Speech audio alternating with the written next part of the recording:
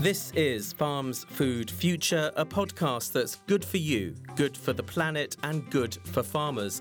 Brought to you by the International Fund for Agricultural Development. I'm Brian Thompson. And co-hosting this edition, I'm Linda Odhiambo.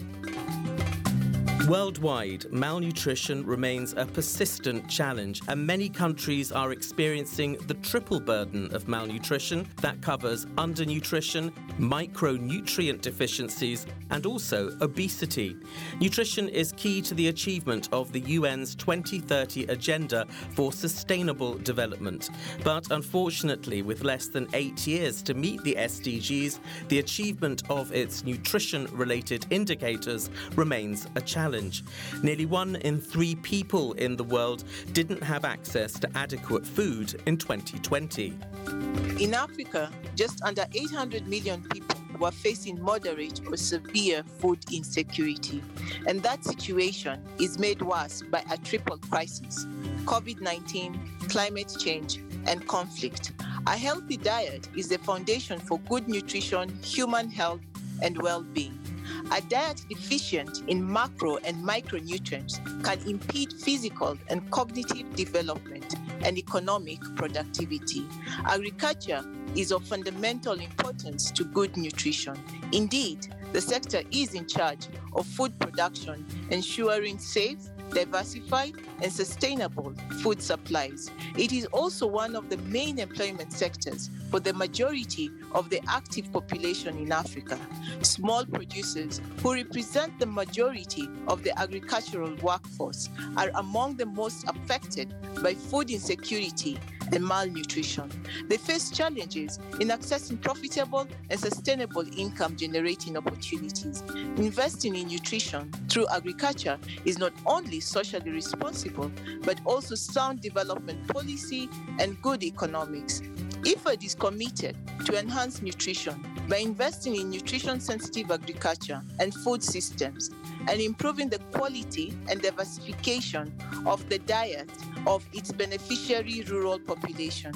IFAD's primary objective is to ensure that acceptable, diverse, nutritious, and safe foods adequate to meet the dietary needs of people of all ages are available and affordable at all times. IFAD does this by mainstreaming nutrition across its work to make sure that nutrition continues to remain high on the development agenda. In this podcast, Linda, along with colleagues in West and North Africa, are taking us on a journey through the nutrition landscape for small-scale farmers across the continent. Moving on from nutrition, also in podcast 34, we take a trip down to Lesotho. Here, we see what is being put in place to better understand the climate impact of livestock farming and how to reduce those emissions. We take the second part of our series focusing on youth as we talk to Andre Gashayija, Managing Coordinator for the Youth Agribusiness Hub in Rwanda. Then we have our final visit to the good people at the Global Donor Platform, where we'll be hearing from IFAD's Associate Vice President, Satu Santala.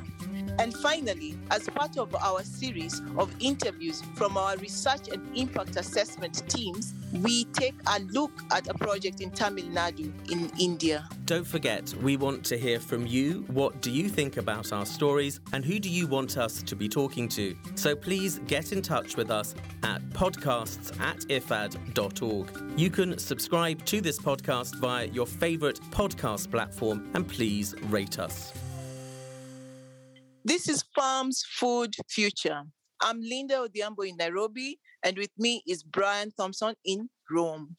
To kick off this podcast, we spoke to Joyce Njoro, IFAD's lead on nutrition, for an overview of the situation in Africa. I asked Joyce about the outlook for Africa. So in terms of outlook or 2030 agenda, Africa is significantly off track to achieve the zero hunger target. So in the State of the Food Security Report 2021, hunger in Africa was at 19.1% of the population in 2019. This means more than 250 million people were undernourished.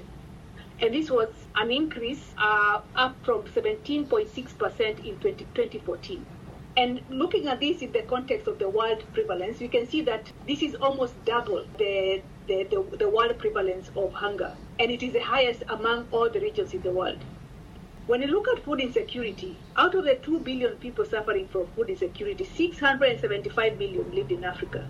And there is an uneven distribution of this, because this is just an average for the entire continent. But if we look down and we look deeper, we'll see that different regions carry the burdens of food insecurity and also hunger disproportionately, particularly the Middle and the Eastern Africa regions. And East Africa countries are experiencing the greatest levels of food insecurity in terms of total population affected. And who is affected? Mostly, you'll find it is women and also people who live in the rural populations. Africa is still off track to achieve the 2025 and 2023 targets for child stunting and low birth weight, and as well as anemia. But we see that there is progress, however, on exclusive breastfeeding, but we are still not on track for the 2030 agenda. So stunting, generally we see there's some improvement, but the rate of improvement is not adequate for us to meet the targets, the 2030 targets. And Sub-Saharan Africa is the only sub-region in the world with a rising number of stunted children, from 51.2 million in 2012 to 52.4 million in 2019. Wasting, on the other hand, the prevalence in Africa is 6.4%, and this is against a global target of 5%. So we can see that we are still not there. And the Southern Africa sub-region is the only region where we are below the 5% global target. For children overweight, Africa is at 4.7%, against a global average of 5.6%. So we can say we are doing well, but we still see there are high pockets of concentration of overweight in children in North and Southern Africa.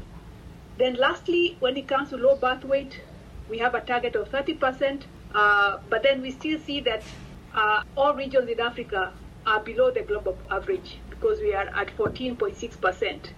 Except Western Africa, which is at 15.2%. So in general, I would say that urgent action is needed, because we are actually off track on almost all the targets for 2030 agenda. Maybe we could just touch a bit around the challenges that we are facing that is causing us to lag behind these targets. Well, there are a myriad of challenges, but for now, I would like to zero in on the food systems. Because on the food systems challenges. And particularly the reason why I want to look at the food systems is that 1 billion people, and many of them who are women, cannot afford a basic healthy diet in Africa.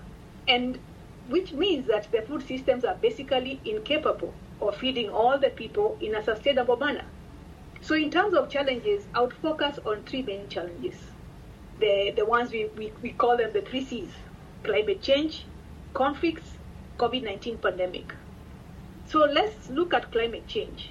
Climate change does affect all dimensions of food security. That is the physical availability of food, its economic and physical accessibility, its use, and the stability of these 3 dimensions over time. And so how does this effect come in?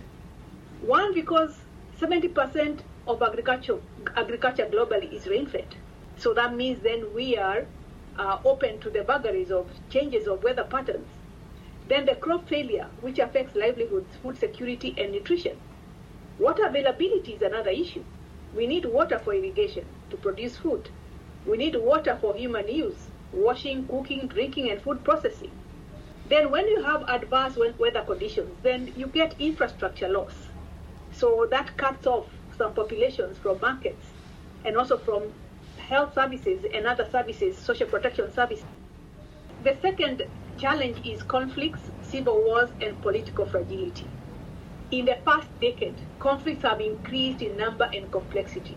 Conflicts disrupt day-to-day functions that include farming, jobs, schools, services, markets, and also cause displacement of people. While conflicts could be internal to a country, we are also seeing that also conflicts in other countries, because of the way the world is interconnected, can also have remote effects in other far-flung countries. For example, the Ukraine-Russia conflict, which has caused shortages of commodity supplies. It has caused inflation and food prices. and because of the cost of agricultural inputs and also the cost of energy. So generally, conflicts will directly affect food, nutrition, and security in almost the same way as all the other crises would affect the two factors.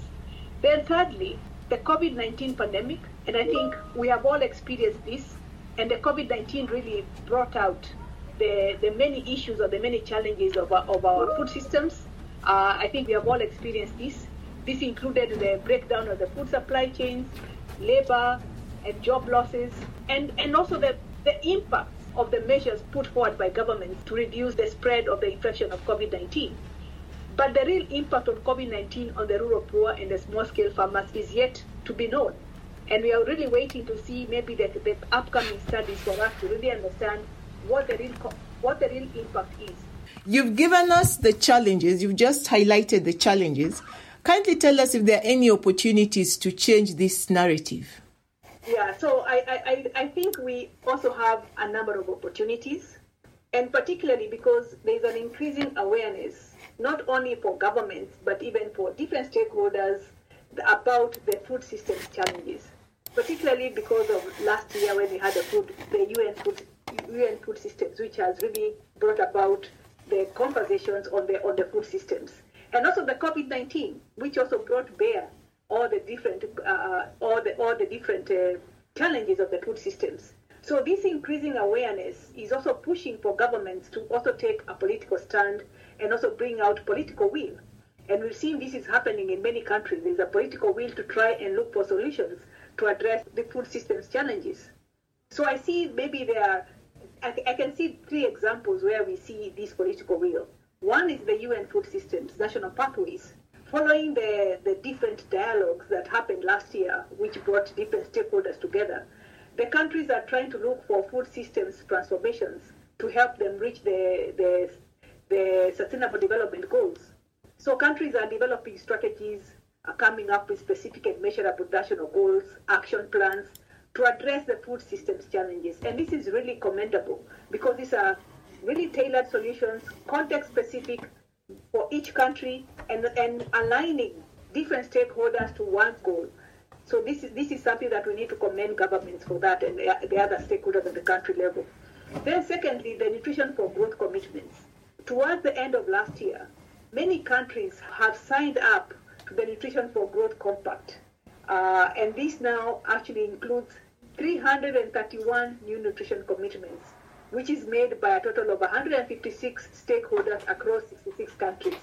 So stakeholders include 70 government departments and ministries, 10 international organizations, 6 donor organizations, as well as the private sector, and 44 civil society organizations, and 6 academic research institutions. And I believe by now we have more than this because this is the numbers as we had for last year. Then thirdly, the AU has prioritized 2022 as the year of nutrition, and this will help mobilize governments at the continental level to take action on nutrition, take action on the commitments they've made for the Nutrition for Growth, take action on the UN food systems, and take action on their local action plans to address the nutritional challenges that they faced within their own context. Thank you for that, Joyce. That was Joyce Joro from IFAD. Up next, we hear from a nutrition extension officer with the Malawi Ministry of Agriculture.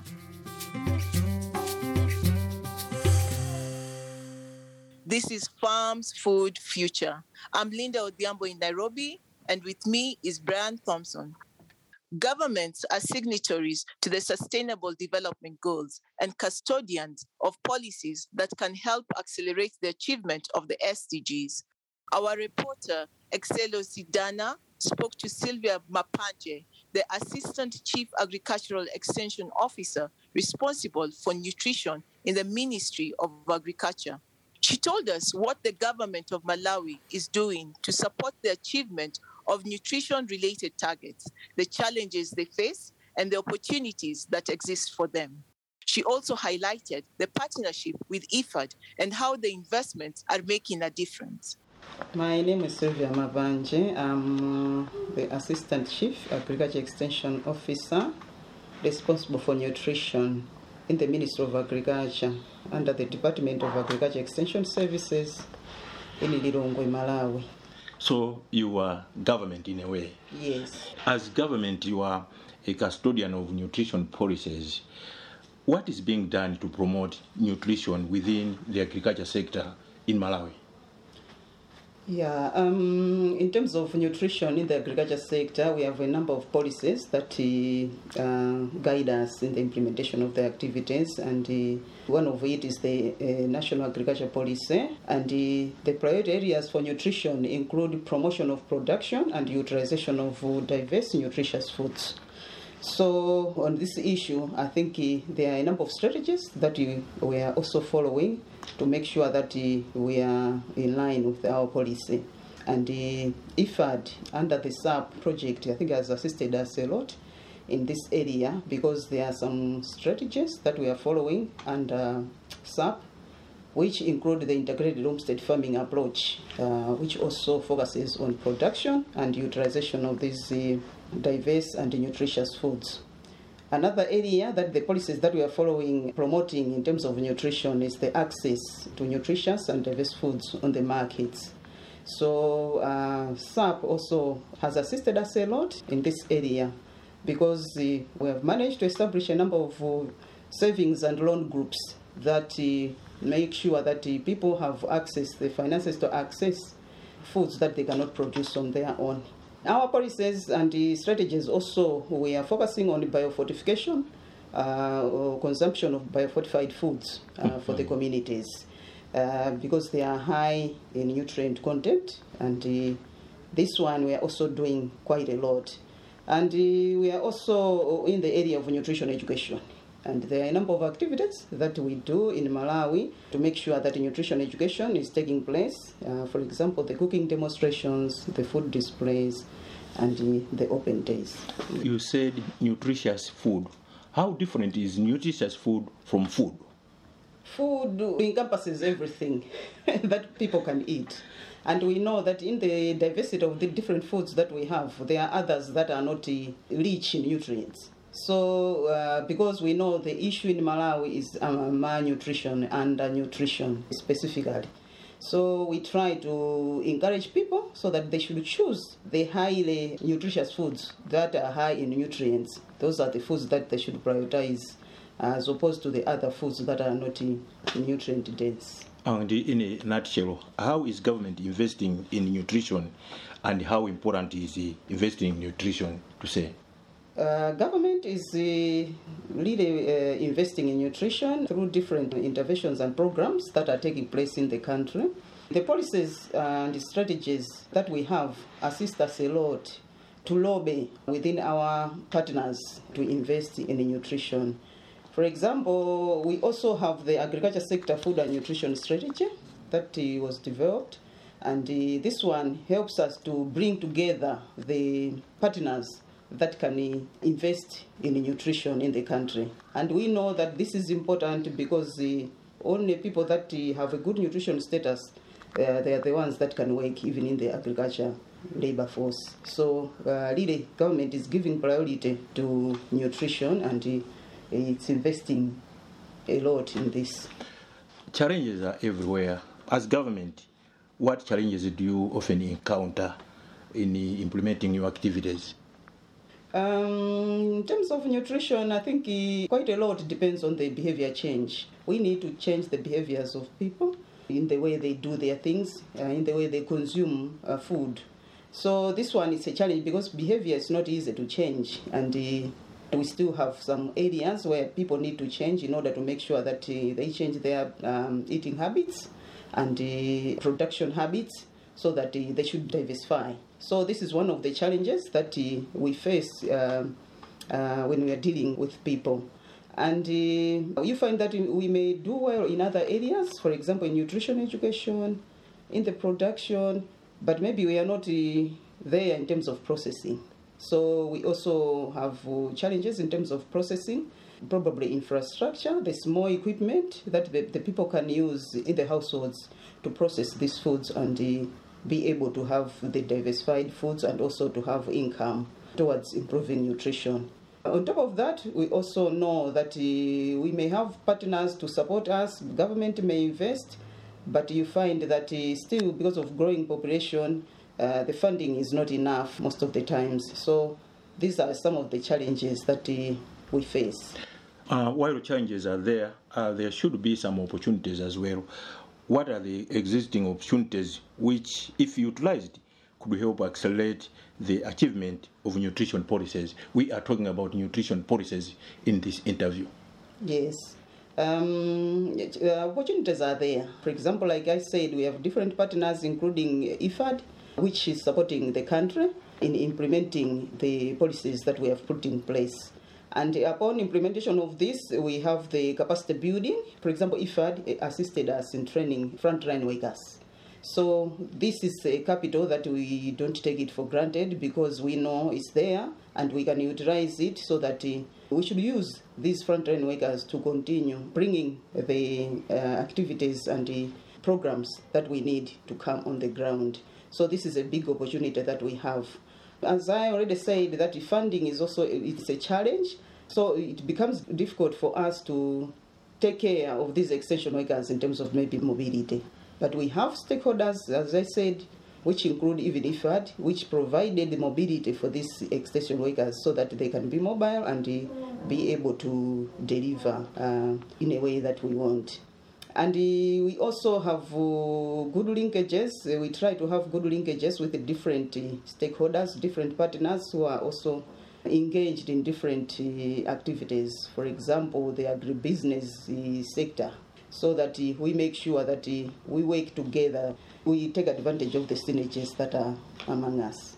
In summary, can we comfortably say that Malawi is progressing in terms of nutrition policies and the implementation of those policies? Can we comfortably say that? I can comfortably say that we are really moving forward. That was Sylvia Mapanje from the Malawi Ministry of Agriculture. And if you want to hear more from us, please tune in to any of our 34 podcasts and over 300 reports from across the world of farm's food future.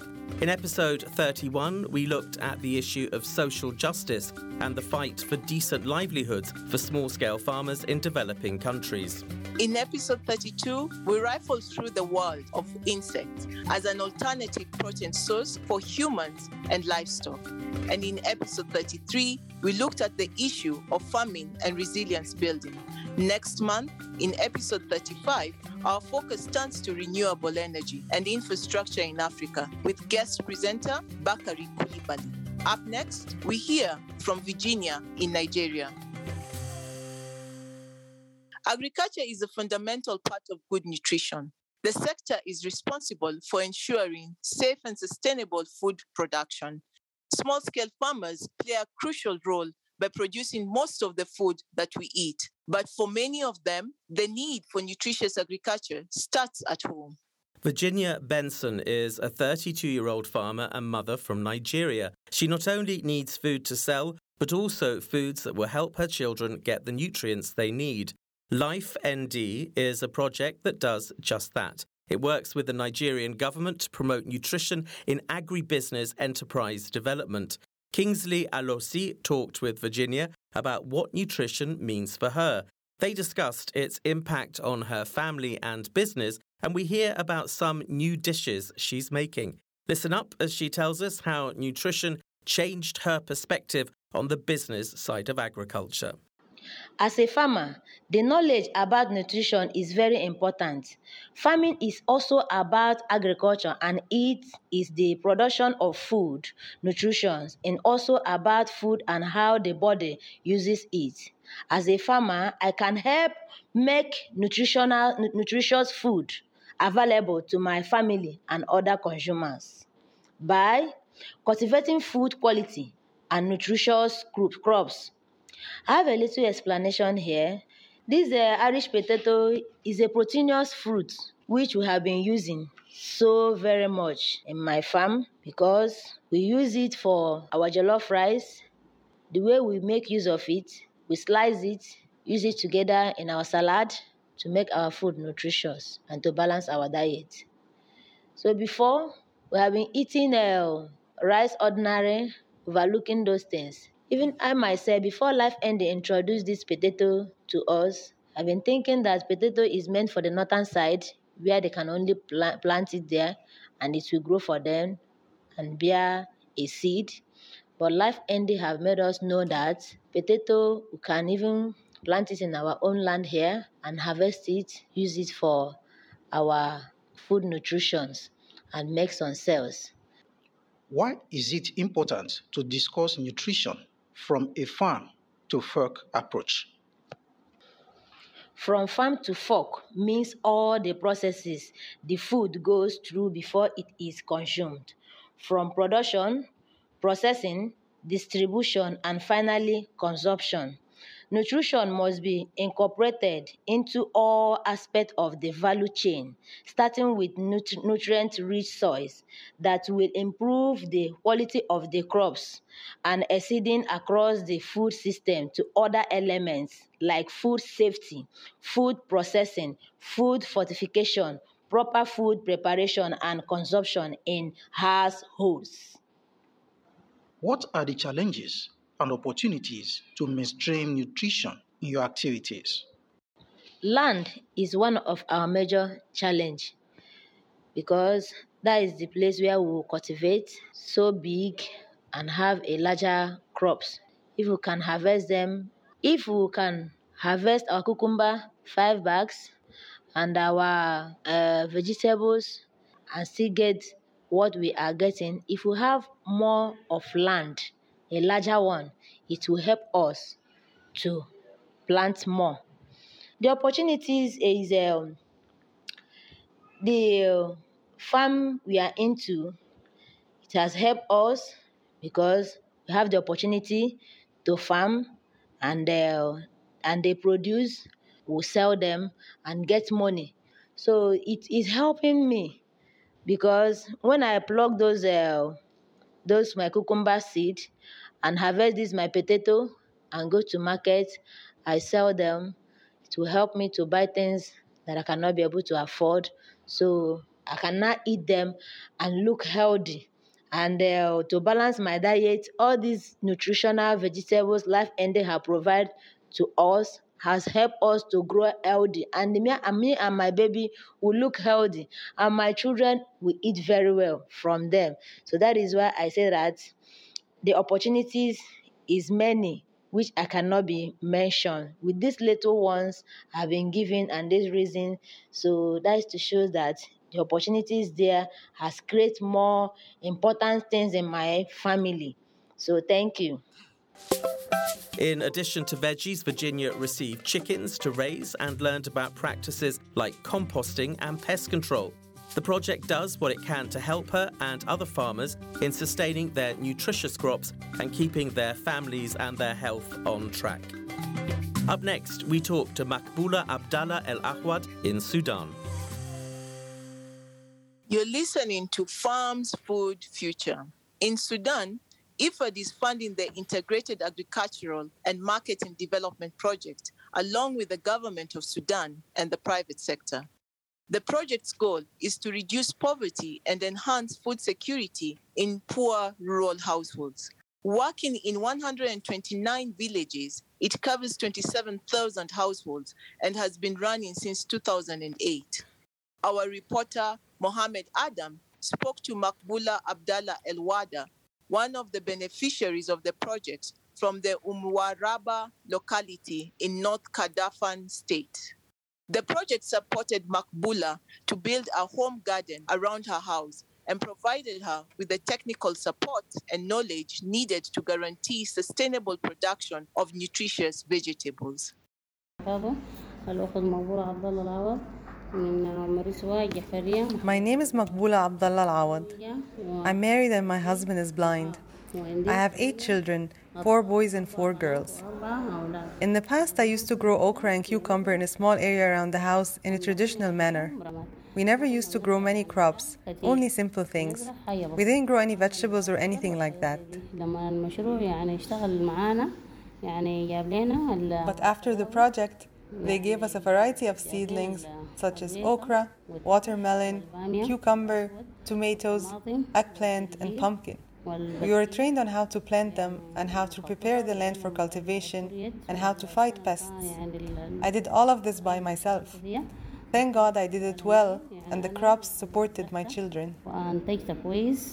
During the first year, I benefited financially from selling some of the produce and used the money to support my daughter's education and pay their tuition fees. My sons were not working due to COVID-19, but thank God, the harvest really supported us well. During the second year of the project, they trained us on how to make garden rows in a home garden around the house. Before, we used to make the rows differently, and it didn't yield the expected results. But now, we learned new techniques, and it resulted in greater success. I invested the money I made from the second year harvest in selling children's clothes and buying flour for the family bakery. We also benefited a lot from the project when it comes to nutrition, especially for my children who used to suffer from low blood count. I also take care of my father-in-law, who lives with us in the house. When I come back home from working in the farm, I go to the home garden and collect some vegetables to cook.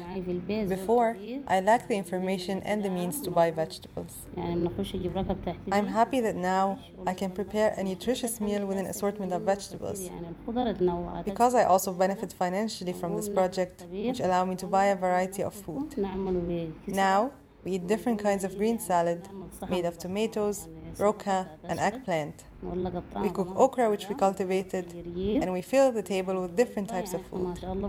In the past, we didn't have information about the importance of nutritious meals and eating vegetables. The nutrition classes I took as part of the project, I learned how to make jam out of the watermelon that I grew. I also make pumpkin paste and I cook legumes. I benefited a lot from this project in gaining knowledge and sharing this knowledge among my community in the meetings. I would like to thank them and wish them all the best.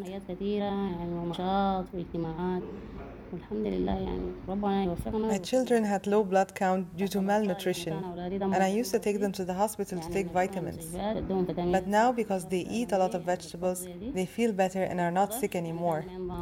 The produce from the home garden contributed to filling the nutritious gap for my children when they come back from a long day of hard work in the farms. Now, we can prepare quick meals from the food we grow. I am grateful for this project.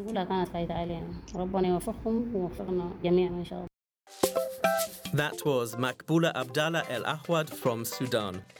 Coming up, we move on from nutrition to something a little different. We're going to head down to Lesotho, where some interesting research has been going on.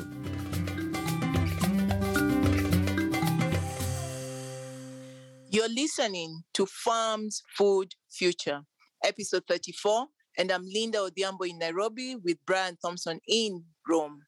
In Lesotho, livestock contributes towards 75% of agricultural output, with an estimated total number of livestock of 4 million, of which 75% consists of sheep and goats on approximately 1.8 million hectares of rangeland. This number of animals and an unequal geographic distribution leads to unregulated and excessive pressure on Lesotho's rangelands and are a major cause of land degradation. Although Lesotho's contribution to climate change is limited, agriculture is the second largest emitter of greenhouse gases, with 35% of the country's total emissions. So with this in mind, improved rangeland management and improved livestock feed can significantly reduce the emission intensity of livestock. Analysts from IFAD and its sister UN agency FAO are using the Global Livestock Environmental Assessment Model Interactive, or GLEAM-I, to calculate the country's current livestock sector-based emissions. Along with that, they're also using another innovative system called the Tool for Agroecology Performance Evaluation, or TAPE. Developed by FAO, it's used as well to analyse IFAD's Regeneration of Landscapes and Livelihoods, or ROLE project in Lesotho. Here, it looks at the development of agroecology in Lesotho, and via GLEAM-I, they're looking at potential reductions in emissions achievable through the ROLE project.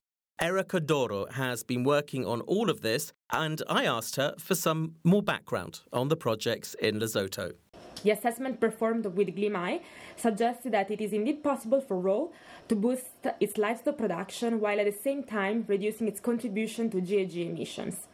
In particular, improved rangeland management and increased quantity and quality of feed can significantly reduce the emission intensity of livestock. Furthermore, improved animal health, breeding, and manure management can also have positive environmental impacts and can lead to enhanced production efficiency. So, what did we learn about agroecological practices through the TAPE tool? So, TAPE was applied to the ROLE project to inform on the development of agroecology in Lesotho. The poor results that were achieved across the 10 elements of agroecology on which TAPE is built reveal that farms in Lesotho, on average, are not well diversified in terms of crops, livestock, and natural vegetation, as well as in terms of income-generating activities. Furthermore, a lack of stability in income and agricultural production, limited marketing opportunities, and lack of savings and insurance schemes make farmers less resilient to the adverse impact of natural and economic shocks and stresses. On top of this, working conditions in agriculture are harsh due to low level of productivity and persisting social inequalities, and women are not much involved in income-generating activities and have limited access to land, natural resources, and services. Finally, the government has no efficient system in place to empower producers to access local markets and involve them in the governance of natural resources. All of this is further aggravated by the lack of horizontal networks for the transfer of knowledge on agroecological practices and principles. So, what changes are being implemented as a result to do development better? So Lesotho is a country that is particularly subject to extreme climate events, in particular frequent droughts, heavy rains, and crop diseases, which often escalate in food crises.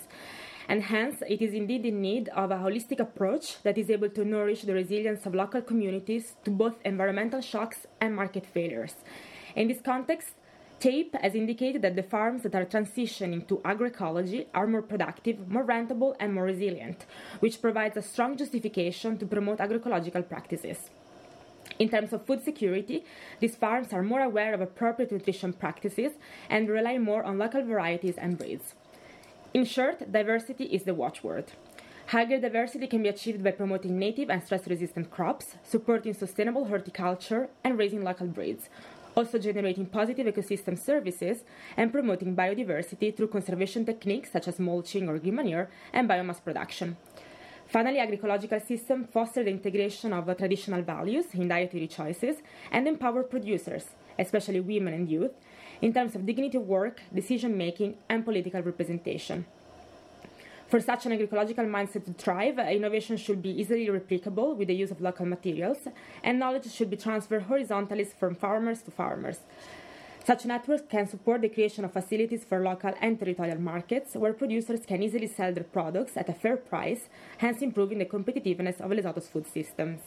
In terms of livestock, GLIMAI suggested a combination of measures that would ultimately increase the productivity and reduce GHG emissions. Better accessibility and quality of animal health services and vaccination came out as crucial practices to reduce mortality rates and increase milk, meat, and fiber production. Furthermore, developing stress-tolerant maize varieties that can withstand water scarcity and mature early, as well as readjusting crop calendars, can improve the availability and quality of fodder crops. Pasture resting, rotational grazing, water conservation, and manure management are some other recommended practices that can contribute to a more circular and sustainable bioeconomy. So, finally, how are these tools developed by FAO actually innovative? So, starting with GLIMAI, it is important to note that most GHG accounting tools related to the livestock sector perform a carbon assessment simply by multiplying the number of animals by an emission factor. However, the Global Livestock Environmental Assessment Model Interactive, GLIMAI, goes a step further. It is based on the IPCC Tier 2 methodology. It adopts a life cycle approach, calculating emissions from the production to the farm gate, and estimates the mitigation potential of technical improvements in herd, feed, and manure management. GLIMAI can test different scenarios and identify the most efficient measures in terms of productivity enhancement and reduction of GHG emissions. So, talking instead about the tool for agroecology performance evaluation, TAPE, This tool is an innovative framework for consolidating global evidence on how agroecology supports the transformation to more sustainable food systems. Based on various existing frameworks, it operationalizes the 10 elements of agroecology defined by FAO to measure the multi-dimensional sustainability of agricultural systems. To do so, it applies a stepwise approach at the households or farm level, but can also provide results at a community and territorial scale. The tool is also adaptable to local contexts and languages and is flexible to be complemented with other methodologies or indicators. It was designed to remain simple and to require minimum training and data while still producing robust results. That was Erica Doro. Now, on to our second of a four-part series on an exciting initiative taken on by IFAD in 9 countries, Youth Agribusiness Hubs. This is Farms Food's Future. I'm Brian Thompson in Rome with Linda Odhiambo in Nairobi. Our next guest is Andrew Gashayija, Managing Coordinator for the Youth Agribusiness Hub in Rwanda. After Raul Antao from IFAD came on board last month to introduce us to the hubs, Andrew joins us now to dive deeper into the details of how the hubs operate on the ground. Ian Smith asked Andrew when the Rwanda Agribusiness Hub opened. The hub is not a physical space. There are physical spaces that are hosting the hub beneficiaries, but the hub itself is a network of partners and services that are connected to each other, all geared towards creating opportunities for youth employment in agribusiness. But the different satellite centers that are hosting the hub beneficiaries are the partnering technical colleges that are providing hands-on technical vocational skills in agribusiness, together with the different agribusiness industries and companies. So these are all coordinated at the hub Central Coordination Office, which is at Kilimo Trust, in partnership with the implementing partners. Perfect. And when did it open? When did this agribusiness hub open? So the launch of RS was in July 2020.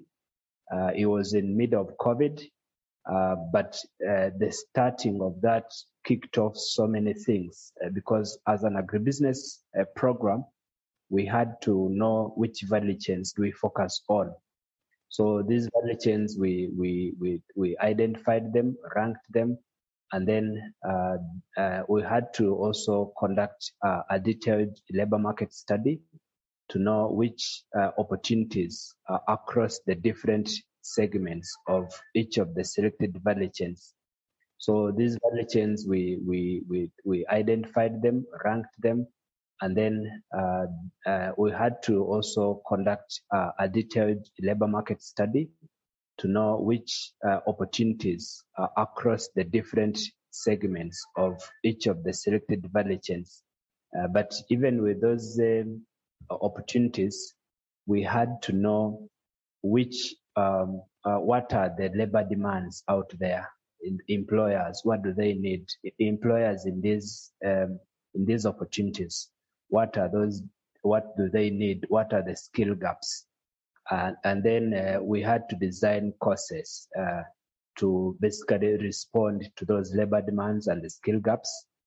These ones were meant to equip youth with the technical and entrepreneurial skills that are required for them to take advantage of identified opportunities. And so far we have 3 technical and vocational education training colleges that are partnering with us in the providing of the technical skills for youth. How many youth have participated in the program so far? We have 344 in the ongoing trainings, which started about 2 months ago. The next cohort is coming in August this year. So in other words, all the 654, we selected those who met the requirements. The first group of 344 are in the ongoing training. The second group is coming in August. As you move towards the graduation of your first class later this year, What are the biggest challenges that you're facing so far and you expect to continue facing for the immediate future? The first challenge, of course, is that it was the first time to use this approach for us, and we haven't had this approach, at least in Rwanda. So it was quite a lot of learning and, trying so many times on so many things, and just getting these youth from their communities itself was not an easy task. It was in the middle of COVID, having them to apply. We had to really find ways of making sure that they have access to this information and they apply. So COVID restrictions, movement, and basically the preventive measures of COVID spread were the major challenges. COVID was the major issue. Why, what have been your greatest successes so far? What are you excited about? What are you looking forward to most about this model and the hub in Rwanda? I think the greatest success is training the youth in what they most need. So the fact that we came up with the options that came from the labor market itself was a breakthrough for us. And some of them we didn't expect, but these were the findings. That was Andrew Gasaija, team leader for the Rwanda Youth Agribusiness Hub. Next month, we'll talk to the people who scooped out the opportunities for youth to find green jobs through the agribusiness hubs. Up next, the final part of our mini-series with the Global Donor Platform. Now on to the fourth of our four-part mini-series from the Global Donor Platform for Rural Development, which is currently hosted by IFAD. The platform is a network and a partnership of 40 influential donors, including international development agencies, financial institutions, intergovernmental organizations, and foundations. The membership aims to accelerate progress towards the Sustainable Development Goals through collective influencing and knowledge sharing, so that donors can successfully lobby for policies and increased funding in agriculture and rural development. In episode 34, we're in Rome at IFAD headquarters to speak with Satu Santala, Associate Vice President of the External Relations and Governance Department. IFAD is both a board member of the donor platform and host of the platform secretariat. Satu is familiar with it, having participated in its senior managers meeting in her previous position at the Finnish Ministry of Foreign Affairs. Our reporter Lise Saga asks Satu about what issues keep her up at night. Well, it really is the state of our world. Alarm bells are going in all fronts. People suffering, the planet is suffering, and international divisions seem to be widening at a time when we really would need to get together and solve these problems together as a humankind. So that does keep me awake. And in particular, what keeps me awake and angers me too, I have to confess, is the fact that, the people who contribute least to these problems are mostly the ones who suffer the most and they're most at risk, be it the rural poor, women, youth, indigenous peoples, people with disabilities. They usually are hardest hit during crisis. And I find it unacceptable that, this day and age, we have increasing numbers of people who are going hungry or who don't know where their next meal is coming from. So these are the things that really bother me a lot. Could you share some personal anecdotes or experiences, like first-hand experiences of what you've seen and how that has brought you to where you are today, since you are now in a position where you are able to do something about that? For me, one of the defining moments of my life has been that I had the incredible opportunity to work in Ethiopia at the age of 22 as a Red Cross youth volunteer for a year. And I was able to interact with people and learn about their lives and to see the incredible poverty that many people were living in, but also the incredible capacity that they had and the pride they had in their lives. And that has stuck with me. And I often think back to people I learned to know at that time. But also in terms of food insecurity, I was really struck by an experience when I worked in Tanzania.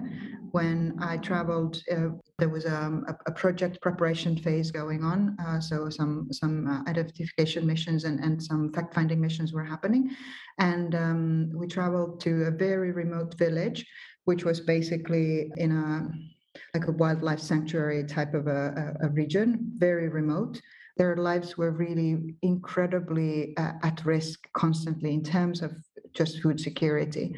And to think that communities like these, time after time, in an increasingly difficult climatic situation, and then, for example, right now with the increase in the price of fuels and transport from that remote village to anywhere, or for them to have access to seeds and everything is really very increasingly difficult. So I'm thinking back to these kinds of communities, and really, as you say, they contribute the least to these problems, and yet they receive the hit in a very significant way. Thank you. I can definitely see where your motivation comes from. And my next question is, so in these times of crisis, in food systems, but also beyond, why would you say the focus on rural development is still so important?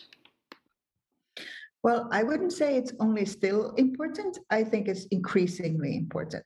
You mentioned the food systems, and really, if you look at the world right now, it's increasingly clear that our food systems are not resilient, they're not sustainable.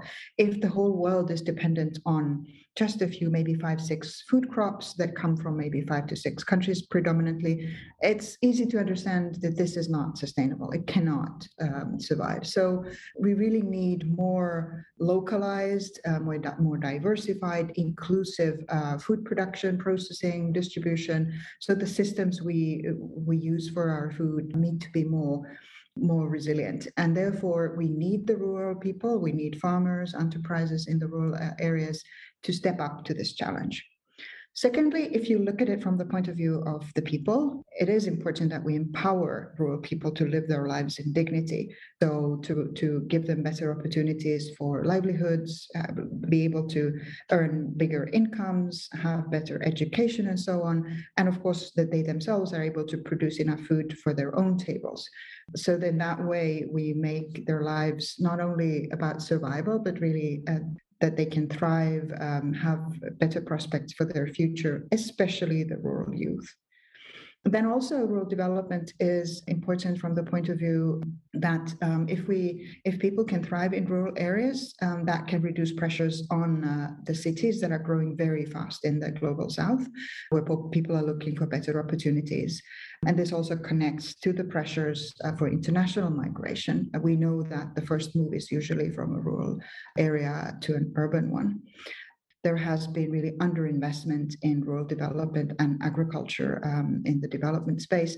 And this trend has to be reversed in order to tackle the grave challenges we are now facing. And we really must invest in rural people and rural transformation. IFAD is hosting the Secretariat of the Global Donor Platform for Rural Development. So how do you see this relationship play a role in tackling the challenges that you've now described? Yeah, it's a very mutually beneficial relationship and a very important part of how IFAD is tackling these challenges going forward. As I said, there really is the need to invest more in rural people and rural transformation, but also to invest better and to make sure that the impact is as great as possible. So this platform really is a way to connect donors who are working on rural development and to make it easier to work together. No institution or country can solve these enormous problems on their own. And the worst we could do is that we all go in different directions or have different solutions and don't share information and coordinate our activities. So the platform has really grown out of the need to seek solutions together and to exchange and to learn from each other and to advocate jointly for these issues. For IFAD, hosting the platform, as I said, really complements our work in a good way, and we do believe that it's a sort of mutually beneficial arrangement.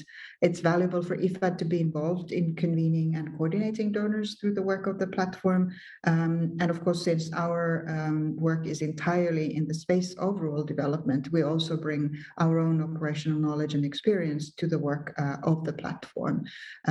Also, many of IFAD's member states are members of the platform as well, and we see, of course, potential for involving even more.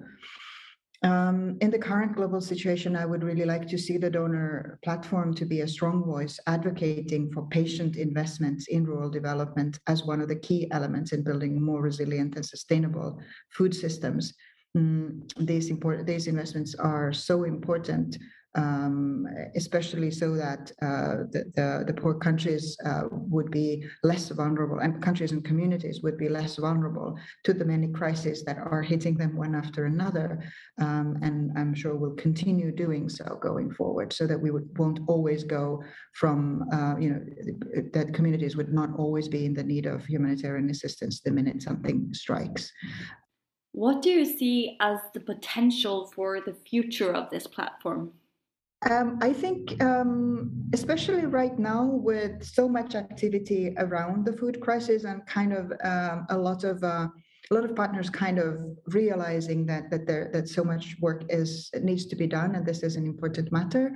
I do think that there's a lot of value in the platform as a sort of a platform for exchange between donors on what would be the right way forward, and also kind of coordinating also some of those advocacy efforts. I really think that would be a valuable, and I think there is no really other platform that can convene around these issues in the same way, and it's a sort of an open discussion space, and I think that's a really valuable thing.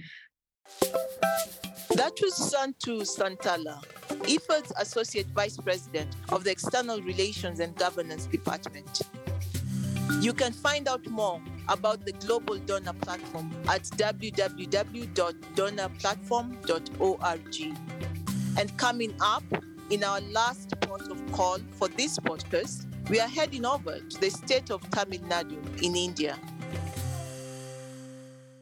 You're listening to Farms Food Future, brought to you by the International Fund for Agricultural Development.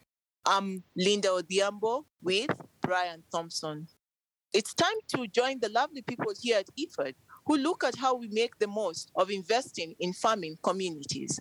IFAD's Research and Impact Assessment Division makes sure we learn as much as we can from the way we work. Through in-depth, on-the-ground research, they measure the project's impact on incomes, productivity, women, and much, much more. In this podcast, we're turning our attention to IFAD's work in Tamil Nadu in India. The Post-Tsunami Sustainable Livelihoods Programme covers the coastal districts in this Indian state, which was severely affected by the devastating tsunami back in 2004. I spoke with Arthur Mabisu. He told me about the issues people are facing in the region. Well, as with many rural coastal areas, these are people who really were struggling to address issues of shocks, both, first of all, the tsunami, but also increasingly cyclones that affect their assets, both their productive assets, such as boats, which they use for fishing, but also their community buildings and homes. And so really main challenges there really being about resilience and resilience to climate change, and then as well as issues around really trying to find different types of livelihoods to make sure that they have the basic necessities for their families. What are the practices, the policies that IFAD has supported to resolve these issues? Well, IFAD really came in with the long-term perspective with respect to really building the people's livelihoods, providing assets and access to finance. And so one of the main things that the project did was to work with self-help groups and fish vending women, mostly targeting women that were in the fish value chain, and providing access to loans that enabled them to get out of a vicious cycle of borrowing from highly usurious loans. So these were money lenders that really charged high interest rates. And so what IFAD did was to first take them out of that cycle, then allow them to invest in their businesses, micro enterprises, slowly building savings, incomes, and then also introducing insurance to safeguard their assets in case of various shocks, including cyclones, as I mentioned. So I think over the years, and this was a long-standing project that lasted 11 years. So over the years, these women began to really see an increase in their incomes, their asset holdings, and really a huge increase in market participation, which really led to really transformative changes, as well as empowering women with respect to engaging in markets that they previously weren't able to really engage in. How did you tailor your research methods to this particular situation? So with respect to our research and the methods we used, we effectively went in and identified those self-help groups that had benefited from the project, and then also went into other communities, the adjacent communities where the project had not intervened, and looked for similar self-help groups to make sure we had a comparable group of women who were somehow linked to financial services through the self-help groups. And then what we did was to then conduct interviews, household survey interviews with the various women and their households, and capture information on their incomes, on their enterprises, as well as their access to various services, including loans and insurance services. And then through our statistical analysis, we're able to then estimate what was the impact and what kind of benefits that the beneficiaries actually received. With all that done, Arthur, what were the main lessons learned from this project? Well, I think there were several lessons learned. The first main lesson really is that, focusing on the provision of financial services to women's groups can really go a long way in terms of enabling them to invest in their assets and to actually increase their production and marketing. And particularly with respect to the fish value chain, women who are involved in selling or vending their fish, we saw a remarkable increase of more than 90% increase in sales revenues compared to those who were not benefiting from the project. And also these women began to have a greater control over their income, really signaling the impact that you can also have with respect to women's empowerment. So I think this was one of the key areas. But I think also, interestingly, the fact that, the project had lasted so long, we did see a modest increase in resilience to the shocks that these communities continually face. So I think these were the key lessons learned from the analysis. Thanks to Arthur Mabisu telling us all about IFAD's work in Tamil Nadu. All of this in-depth research will be used for better project design and improved corporate learning and accountability. And in September, the results from a selection of 24 projects active between 2019 to 2021 will be pulled together to see how effective IFAD is overall in fulfilling its mission. Next month, we will be talking to Tison Songserm Sawaz on projects in Kenya. And that brings us to the end of podcast 34. Thanks to our fabulous producer here in Rome, Francesco Manetti. Also our contributors that include Bakari Kulabali in Dhaka, Mohammed Adam in Cairo, and Ian Smith along with Alison Lecce in New York, and everyone else who's worked on this program. But most of all, thanks to you for listening to this episode of Farms Food Future, brought to you by the International Fund for Agricultural Development. You can find out more about any of these stories at www.ifad.org/podcast. Next month, in episode 35, we'll be talking about renewable energy and infrastructure in rural communities in Africa. Remember, we want to hear from you. What do you think about our stories and the issues discussed? And who do you want us to be talking to? So please get in touch at podcasts@ifad.org and send us your voice or text messages to that address. And we'll be happy to play you out in the next show. Also, don't forget to subscribe to this podcast via your favorite podcast platform, and please rate us. We'll be back at the end of August with more news fresh from the farm. And once again, we'll be trying to be good for you, good for the planet, and good for the farmers. Until then, from me, Brian Thompson.